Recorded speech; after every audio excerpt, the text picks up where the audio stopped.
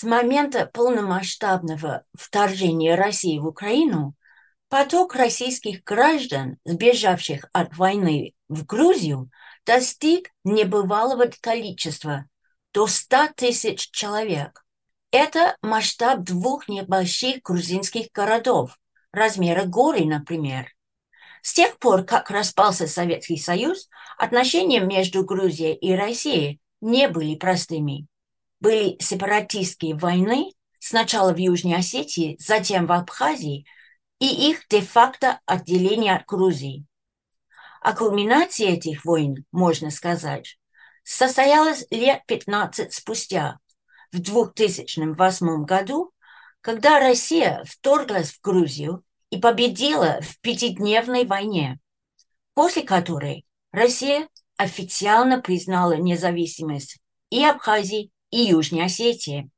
Обе считаются по сей день международным сообществом легитимными частями Грузии, а сама Грузия их называет оккупированной Россией территория. В этом выпуске «Тогда и сейчас» мы рассмотрим, как грузинское общество воспринимает иммигрантов-россиян и как им там живется. Я Терesa Cherfas, и мои сегодняшние гости Мамука Купарадзе, основатель студии Рэй в Тбилиси, который занимается народной дипломатией через документальный фильм, и Aleksandr Pichugin, русский журналист, родом из Нижнего Новгорода, который покинул Россию со всей семьей сразу после объявления СВО и начал новую жизнь в Тбилиси. Добро пожаловать, Мамука и Александр. Очень рада, что вы присутствуете у нас в подкасте. Начнем с вас, Александра. Что вас толкнуло к такому важному, можно даже сказать, роковому решению для себя и своей семьи? Ведь начать в чужой стране с нуля – это непросто. Не просто, но я бы не стал этот шаг называть роковым. Роковым был не этот шаг, а то, что сделало руководство российского государства в отношении Украины. Это было роковым решением. Ну, а мы к тому моменту уже имели опыт продолжительной жизни, 3 месяца в Грузии, и как раз начало войны встретили уже снова в России, вернувшись ненадолго, как теперь выясняется. Вот, мы провели лето и осень 2021 года в Грузии. Нам хотелось попробовать пожить с семьей в другой стране и поработать там. Ну, то есть уже не в туристическом режиме, а вот именно в режиме рабочем, чтобы ходить на рынки, посещать магазины, там, заводить новые знакомства. Нам все очень понравилось. Потом мы вернулись в Россию, а когда началась война, у нас уже даже не было особого вопроса, куда нам возвращаться, потому что ну, вот Грузия по совокупности качества, по совокупности положительных ощущений, наверное, стояла на первом месте сразу. И там мы многое уже знали. И когда приехали в страну, конечно, все равно все было сумбурно, потому что мы буквально в течение месяца после начала военных действий приняли это решение. Я уже с тех пор в Россию, можно сказать, не возвращался. Жена у меня вернулась, чтобы завершить наши какие-то финансовые вопросы.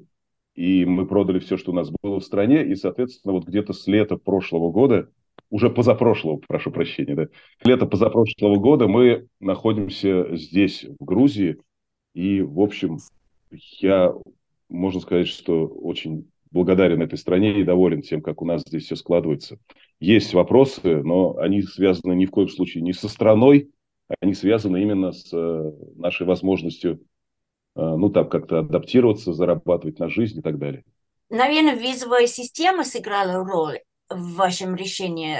И объясните, какие есть возможности для русских. Легкость визовых вопросов – это, конечно, важный фактор. И могу сказать, что еще вот в 2021 году, до начала войны, когда мы выбирали страну, где бы я мог пожить и поработать в режиме, ну, как это назвать, редакции в изгнании, я работал на своем локальном информационном ресурсе, и мне хотелось посмотреть, как это получится делать из-за границы, потому что все больше и больше сложностей было в работе непосредственно на территории России. И тогда мы выбирали разные страны, и на первом месте у нас тогда стояла Болгария, но я понял, что для длительной визы мне там потребуется справка о моей несудимости. А этой справки, как вы знаете, Тереза, я предоставить не могу. К сожалению, в России есть уголовное дело, хоть оно и, ну, как бы ограничилось штрафом, по итогу, но это дело такого политического окраса, и я понял, что, наверное, с Болгарией рисковать не стоит. И, собственно, перешли к пункту номер 2 в нашем списке. Это была Грузия. И, в общем и целом, как показали дальнейшие события, это был правильный выбор. В Грузии действительно просто. В Грузии можно заехать на целый год и жить, ну, не претендуя даже на ВНЖ, хотя мы попробовали. Но тут сложности сейчас с получением ВНЖ для русскоговорящих людей. Хотя моему 7-летнему сыну ВНЖ дали без всяких проблем, потому что он учится в государственной школе. Вот. Но даже если у тебя нет ВНЖ, если у тебя нет какого-то официально оформленного вида проживания здесь, на территории Грузии, это не страшно. Можно жить целый год, потом ненадолго уехать, вернуться, и снова открывается для тебя вот такая замечательная возможность. Целый год жить в гостеприимной, красивой стране. Мамука, можно вас спросить? Студия Рэй недавно выпустила короткий фильм о том, как относится местное население к потоку русских иммигрантов в свою страну. Какими были главные выводы вашего исследования, как вы считаете? Значит, из нашего фильма мы получили несколько месседжей. Например, одно то, что несмотря на географию, откуда приехали из России, это большая география из Сибири, из Центральной России, все равно эти люди, которые к нам приехали и остановились надолго или короткое время, они все имеющие, у кого была возможность приехать сюда, у кого есть материальное состояние или имеют работу, когда они могут покинуть свою страну, где-то остановиться и подрабатывать, так сказать. Потому что в Грузии нелегко сейчас находится. Грузия все-таки не такая страна, где все могли бы заняться с работой. Вот это одно такое заключение. Второе заключение в том, что приезд русских вырос, после приезда русских выросли цены у нас. Это подорожали у нас дома, квартиры, которые нанимают или покупают. Для людей местных, которые занимались гостиным бизнесом, ресторанами, гостиницами. Они все рады, потому что их прибыль вырос. И потом отношение грузинского общества на них, на приезжих.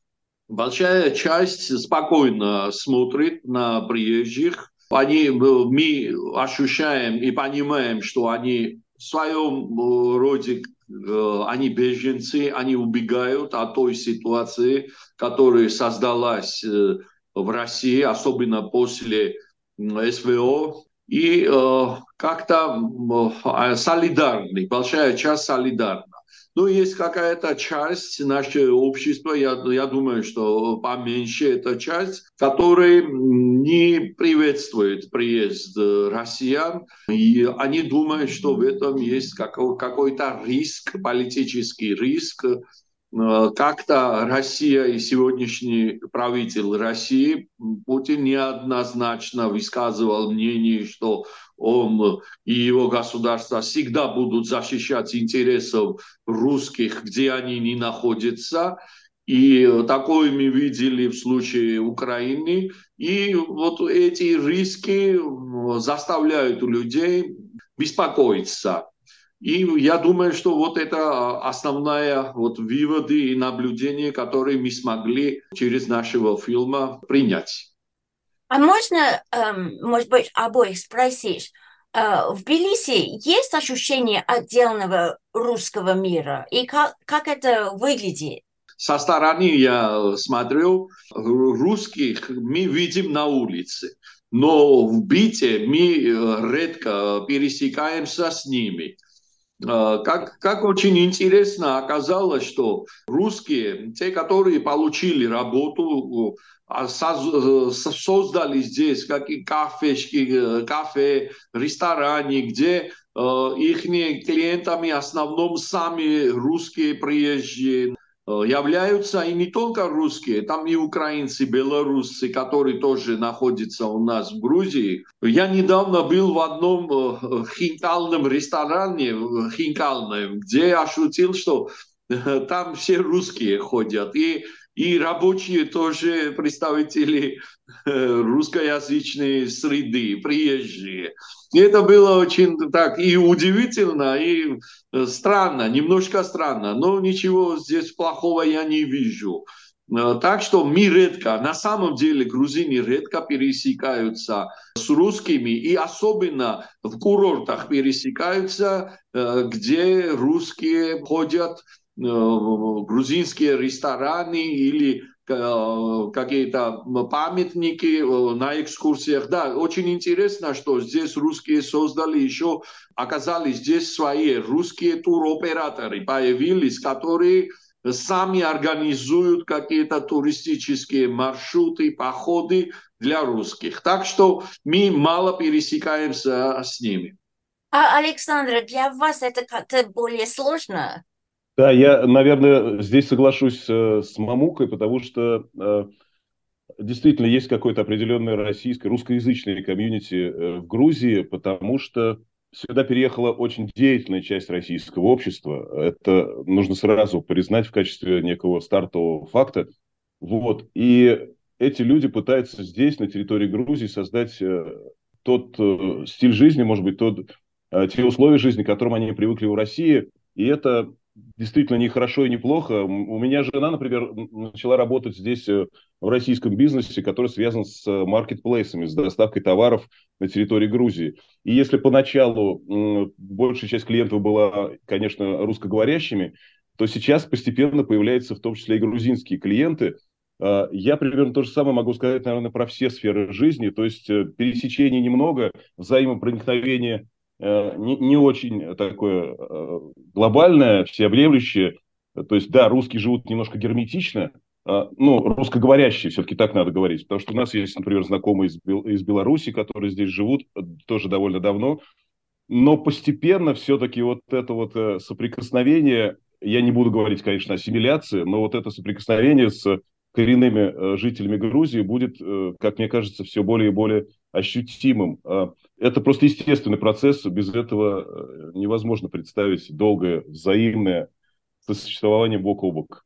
И, Мамука, вы немножко рассказали о влиянии на экономику страны, поток русских в Грузию. А как это Да. опирается как бы конкретно? Нету какого-то сопротивления от людей, которые, например, ищут жилье, и им это не дано, потому что это высокие очень цены? Или продукты? Почему это так влияет? Позапрошлом году доходы Грузии выросли на несколько миллиардов долларов. Если я не ошибаюсь, вот в течение года выросло 3,6 миллиард долларов вот после того, как русские зашли в Грузию. Это большие деньги для Грузии, это влиятельные деньги.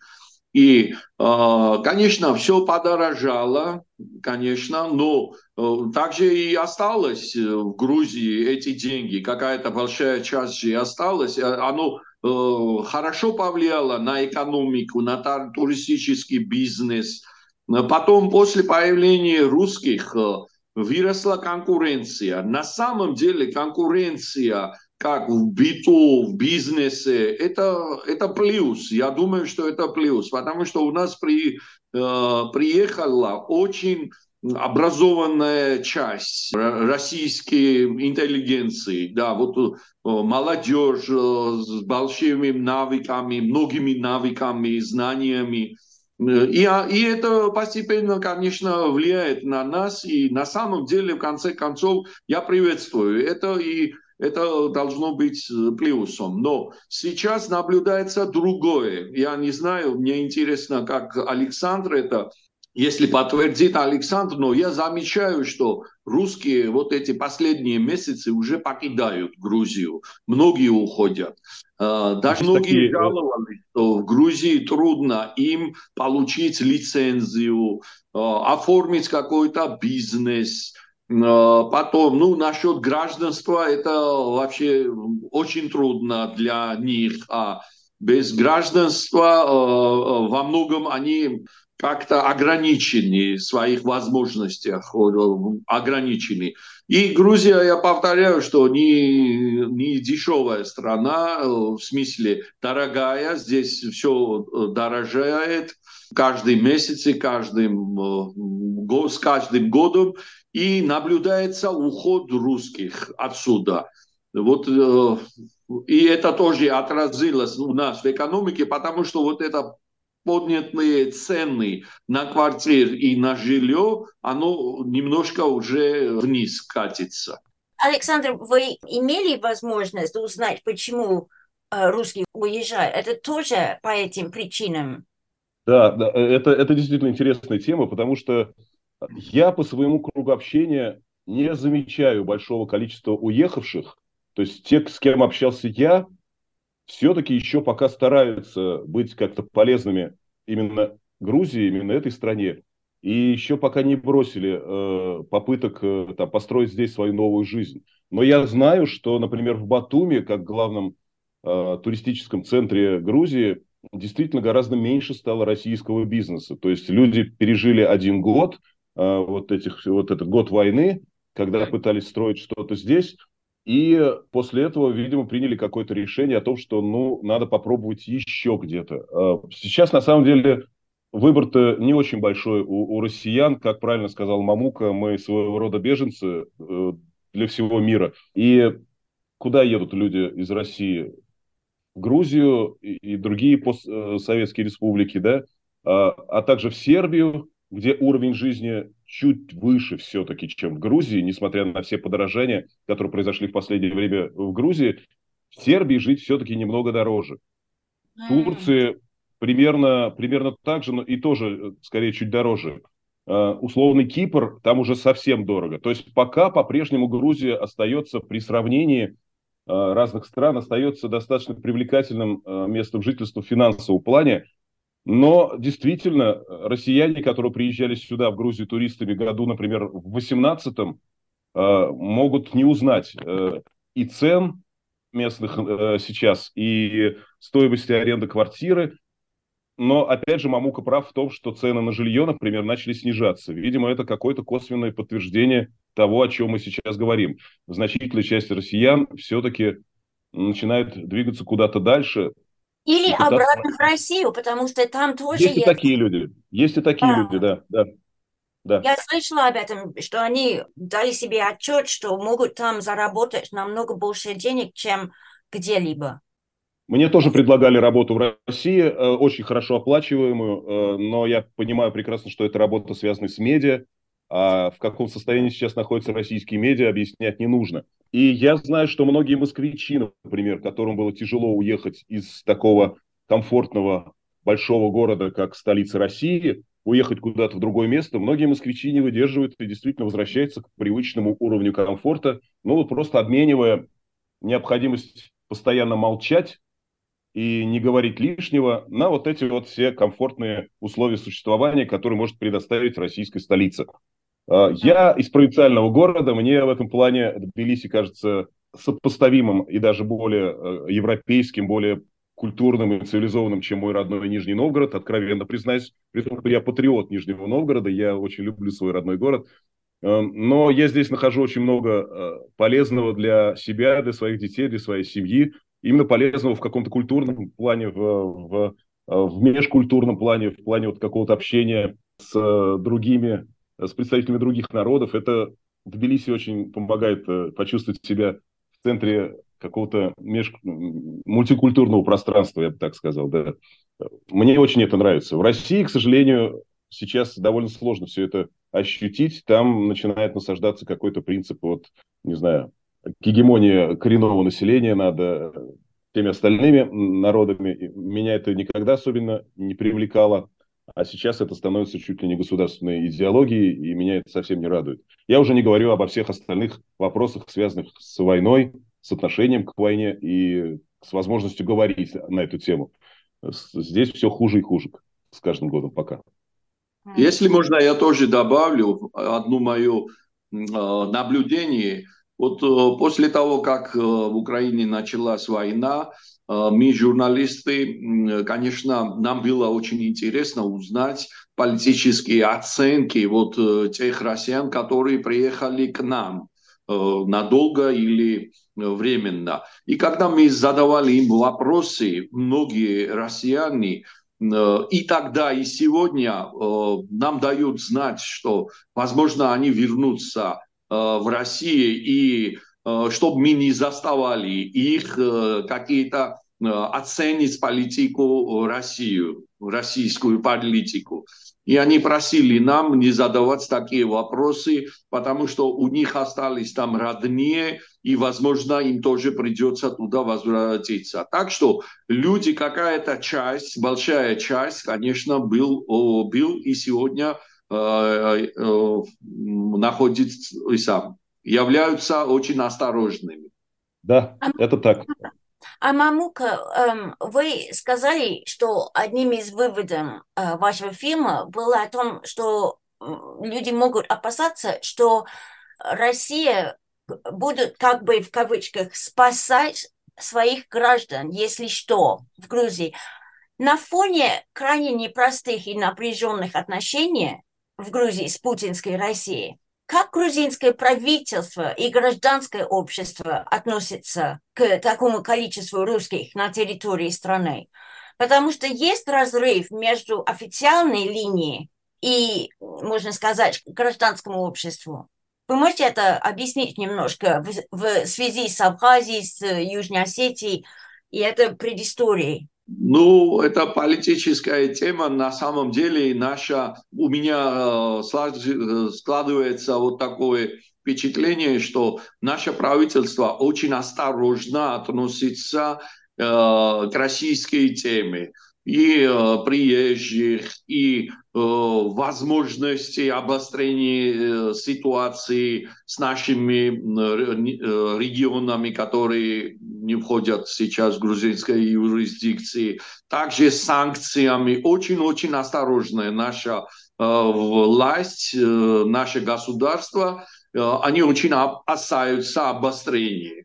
Я думаю, что осторожность – это неплохо, конечно, осторожность неплохо, но нашему государству, конечно, не следует идти против тех санкций, против той вектора, который есть у западного мира.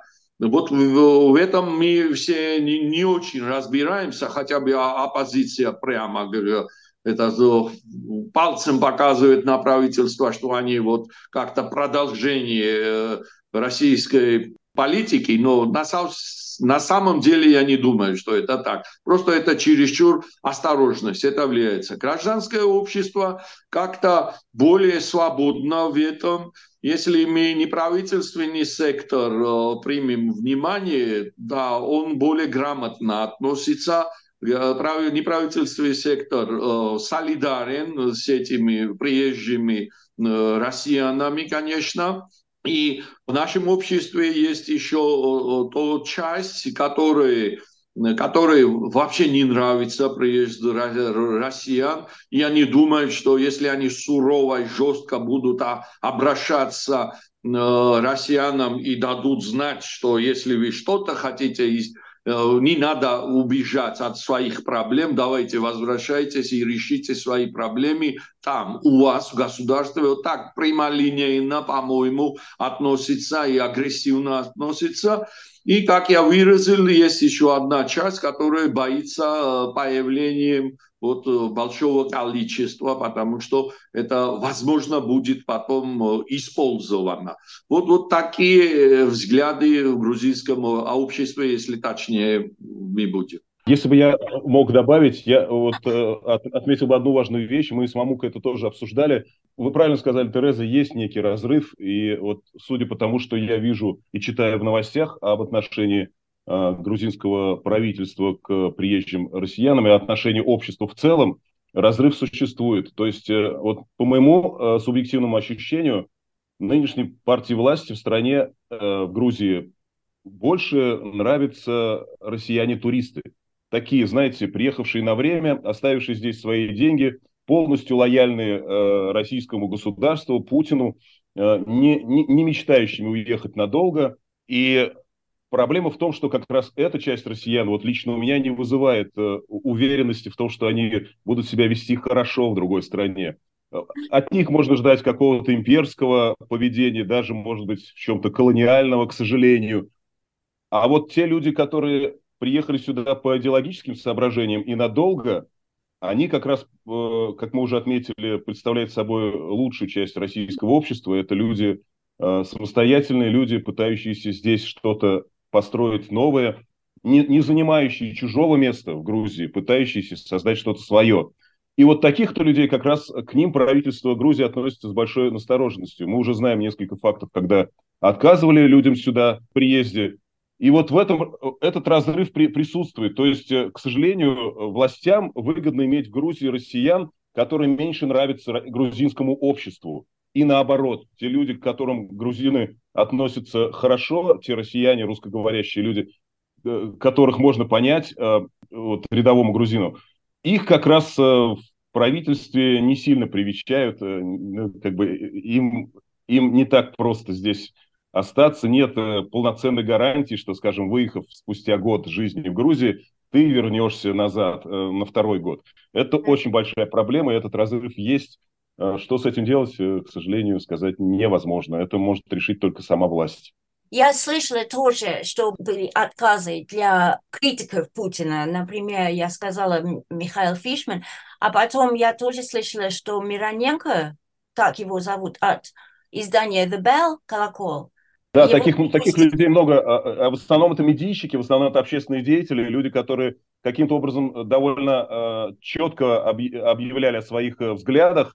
И вот как раз власти Грузии, которые не хотят, конечно, ссориться с северным соседом, потому что это очень опасно, и тут Мамука правильно сказал, что это позиция такой осторожности, вот они как раз без объяснения причины отказывают многим таким людям во въезде в Грузию, хотя у них здесь уже там снятые квартиры, там какие-то, может быть, даже вклады в банках и так далее.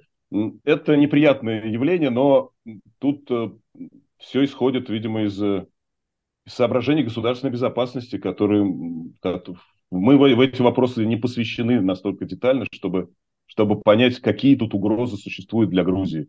Но здесь появляются подозрения, что наши власти, силовики, которые контролируют границу, получают какие-то списки, наверное, получают какие-то списки. И это мне очень досадно, что такие Да, люди, как вы упомянули, Михаил Фишман, которого не пустили, это, конечно, и безрассудно, и совсем несправедливо. Скажите, пожалуйста, вы, Мамука, упомянули также беженцев из Украины. Их столько же, как русские, или поменьше? И как вот эти два сообщества относятся друг к другу на территории Грузии, на территории третьей страны? На самом деле у нас украинцы, из украинцы добраться до Грузии, особенно во время войны, это очень трудно. И надо обойти несколько стран. И даже Грузия не так привлекательная страна, как рядом страны, которые находятся украинцев. У нас мало украинцев. И знаете, какая-то часть, я долго исследовал, вот какая часть украинцев это самое, приехали к нам, и Грузия приютила их, у которых были близкие родственники или очень хорошие знакомые, только они приехали сюда, как к родным. Вот так приехали они и живут они, ну, не у грузин дома, ну, они получают какие-то льготы, для них есть. как в транспорте есть большие льготы и какие-то разные туристические или государственные это самые цены аннулированы для них. И потом, как относятся они с русскими? Конечно, они лучше понимают этих русских, что они не согласны с путинской Россией, с правительством. И я не слышал ни одного конфликта между украинцами и с русскими здесь, на политической почве. Я не знаю, я такого не слышал. И часто мы, когда общаемся русскоязычным приезжим, мы часто вот наблюдаем, что они русские или белорусы или украинцы. Так что они перемешаны, по-моему. Александр, есть что добавить? Или... Да, я, наверное, вообще не типичный человек из России, который живет в Грузии. Я ни разу за все эти 2 с лишним года не сталкивался ни с какими ну, фактами, там, не знаю, недовольства моим пребыванием здесь или притеснением меня, как со стороны коренного населения, так и тем более со стороны граждан Украины. У меня буквально там 2-3 человека есть знакомых, которые жили до войны в Украине, и мы с ними прекрасно друг друга понимаем. Они абсолютно разных профессий. Вот буквально на днях мы познакомились с моряком из Одессы, он наполовину грузин, но теперь но жил в Одессе. Мы были знакомы буквально там полчаса. Мы уже, попрощавшись, обнимались, как старые знакомые. То есть сюда, видимо, действительно, Мамука прав, приезжают люди, которых нельзя считать ну, какими-то радикальными представителями украинского общества, которые просто в принципе на дух не переносят все, что связано с русскими и с Россией. Здесь несколько более трезвомыслящие люди, хотя, надо отдать должное, все они что-то потеряли в Украине с момента начала войны. И формально у них поводов не любить россиян довольно много. Но вот повторюсь, в моей практике такого не было, чтобы мне что-то персонально предъявляли за это все. Скорее звучит мысль, что ну вы-то, мы понимаем, что вот лично вы-то в этом во всем не виноваты. И это, конечно, очень спасает, потому что я думаю, что многие россияне, такие как я, долго не знали, каким образом им вести себя с украинцами после того, как мы встретимся на территории третьей страны. Мне было очень сложно понять, как сложится это общение. Пока, спасибо большое обстоятельствам жизненным, у меня сложностей не возникло, и я, честно говоря, очень этому благодарен, потому что это был один из самых сложных вопросов для меня после переезда. Мамука, я хотела вас спросить, вы долгое время построили отношения с абхазскими журналистами, с южноосетинскими журналистами. Когда началась война России с Украиной, это имело какое-то последствие на ваших отношениях? Вы почувствовали, что что-то изменилось? Тереза, я могу сказать, что еще до войны в Украине началось это изменение их взглядах и вопросах к нам. Это случилось после Карабаха, после того, как азербайджанская сторона зашла в Карабах. Это было, если я не ошибаюсь, 1,5 года назад, да, в сентябре в прошлом году.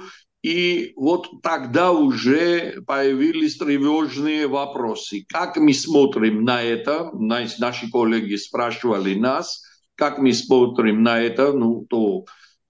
Для них это чистейшая агрессия, когда азербайджанская военная сила пошла в Карабах. И они спрашивали, и потом, после того, как они увидели и разочаровались, они что армянскую сторону не заступилось за армянскую сторону русское правительство и дало азербайджанцам завладеть весь Карабах. И после того, как параллельно шли бои, идут бои в Украине, конечно, цивильная часть и в Абхазии, и в Южной Осетии, они прекрасно понимают, они не могут так открыто говорить, но они прекрасно понимают, что что-то не так идет, как они ожидались, и какие у них были гарантии или обещания, какие были у них обещания от России. Так что изменилась ситуация, и я чувствую от моих коллег из Южной Осетии, из Абхазии, они часто задают нам вопрос, а что предлагает грузинское общество или грузинское правительство нам? Что вы хотите от нас? И в этом вопросе есть очень многое. Очень значительный этот вопрос, но, к сожалению, ни грузинское общество, и особенно не грузинское правительство ничего не предлагает людям, живших в вот таких отлученных регионах нашей страны. К сожалению, третий сектор и общество ничего не может на самом деле, кроме каких-то объявлений сделать, а правительство молчит и не активен. Это очень досадно, потому что это такой шанс, и если это пропускают, это очень печально. Такого раньше не было, что они именно просили, что вы можете нам предлагать. Конечно, а не было это от них. И вот этот скептицизм, который появился в отношении российского правительства из-за этих двух войн, появился, вот они не получают вопрос, и их будущее сейчас вообще не определенно. Я так чувствую, я так вижу. И поэтому у них появился и скептицизм, и много вопросов, что они должны это самое, ожидать от нас. Часто в Южной Осетии, в Абхазии распространяется вот такой мысль, что вроде бы Грузия собирается открыть новый фронт. Новый фронт против России, а если Грузии придется воевать с Россией, на самом деле это не будет война с Россией. Это будет война опять с абхазцами и осетинами, потому что между нами стоят абхазцы и осетины. И это на них все это обойдется, на их плечах.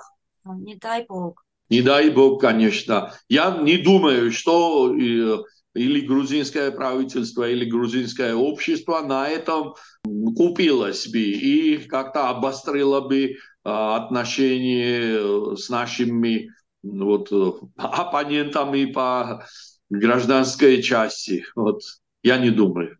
Да, я слышал пару заявлений со стороны грузинских властей о том, что Грузия могла бы предложить той же Абхазии в случае возвращения как бы, вот этой части Грузии в исторические границы. Но это были именно какие-то финансовые предложения, назывались суммы инвестиций, которые грузинское правительство готово прямо вот в режиме завтрашнего дня вкладывать в Абхазию, если Абхазия согласится вернуться.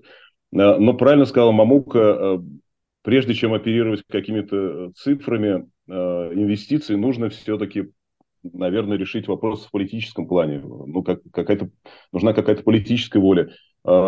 Попытка хотя бы двустороннего диалога и попытка слышать обе стороны, наверное, этого пока не происходит. В случае с Абхазией это очень сложный вопрос. Мне кажется, Южная Осетия в этом плане там более однозначная какая-то ситуация, хотя я могу ошибаться, это мой сторонний взгляд. Но Южная Осетия менее самостоятельная территория, и ей нужно прислониться либо к России, либо к Грузии при разных раскладах.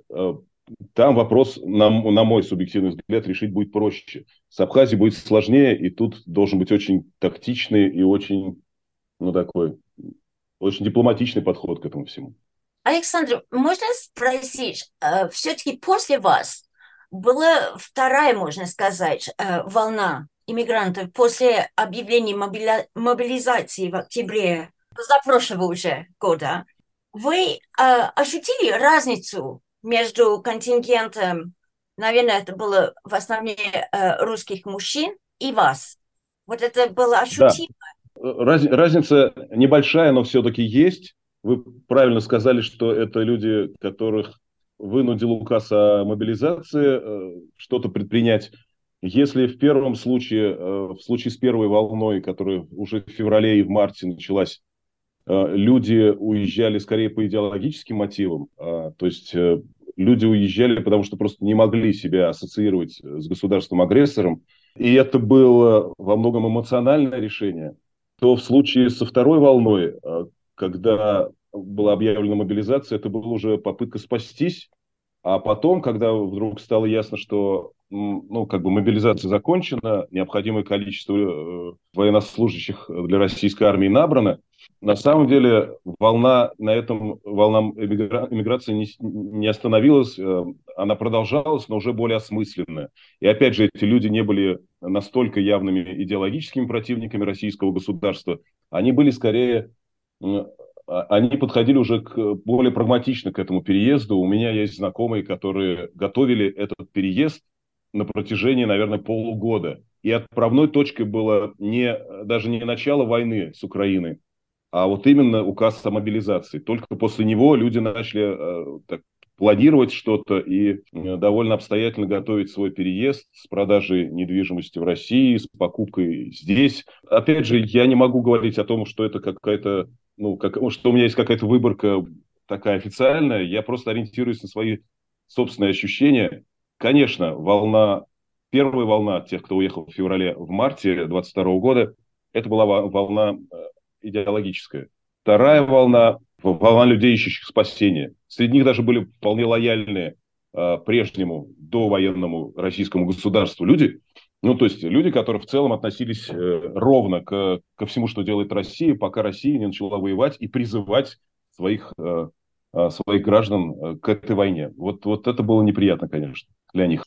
И, может быть, под конец я хочу спросить, как вы видите свое будущее в Грузии или в другом месте, Александра? Я бы очень хотел остаться в Грузии. Это на какое-то довольно продолжительное время. Если же говорить в целом о ситуации, в которой можно оказаться и прогнозировать развитие событий, конечно, я бы хотел вернуться в Россию. Безусловно. Я хотел бы для этого видеть в стране достаточно подходящие условия, чтобы заниматься тем, чем я привык заниматься медиа, работать журналистом и журналистом, который может высказывать любую точку зрения. Я бы хотел этим заниматься. Я уверен на 100%, что мне бы не составило большого труда вернуться и найти себя в будущей России. Но до тех пор, пока этих условий в стране, к сожалению, нет, я, наверное, хотел бы выстроить свое будущее здесь, в Грузии, будущее своих детей, всей своей семьи. Для этого нужно решить вопрос заработков, пока здесь не все так хорошо. Медиа не прокармливает, но у меня уже есть свое ИП. Я зарегистрировался в Грузии как предприниматель, попробую начать бизнес. Может быть, это мне удастся сделать лучше, чем продолжать работать в журналистике. Я вам желаю большого успеха во всех. Тереза, спасибо большое, спасибо, очень греет ваше слово. Если можно, я тоже хотел ответить на этот вопрос. С своей стороны, Тереза, Грузия многообразная страна. В Грузии живут много национальностей, представители многих национальностей. И если Грузия состоится, и состоится как хорошая такая перспективное государство, тогда мы должны вместе вот с этими, плюс с абхазцами, осетинами создать государство, объединить наше государство. И я, конечно, приветствую, если такие люди, как Александр, и подобные очень достойные, грамотные люди как-то будут укреплять наше государство и наше общество, я буду приветствовать этого. И исходя из этого, я хочу сказать, что нам надо, конечно, договариваться со всеми, и в первую очередь и с абхазцами, и осетинами. И наше будущее еще зависит от Евросоюза, от перспективы нашего объединения в Евросоюз. Вот в прошлом году для нас было очень приятно, стимулировало это наше общество, когда Евросоюз дал нам кандидатство в европейскую семью. И мы очень надеемся, что с их помощью и с нашей такой работой мы будем продвигаться, вот, чтобы стать частью Евросоюза. Вот это наша перспектива, я так думаю. Мы уже не частью Евросоюза, но я приветствую членство Грузии в Евросоюз, Мамука, и желаю вам всем удачи в новом году. Спасибо и вам тоже всего хорошего. Всего хорошего, друзья.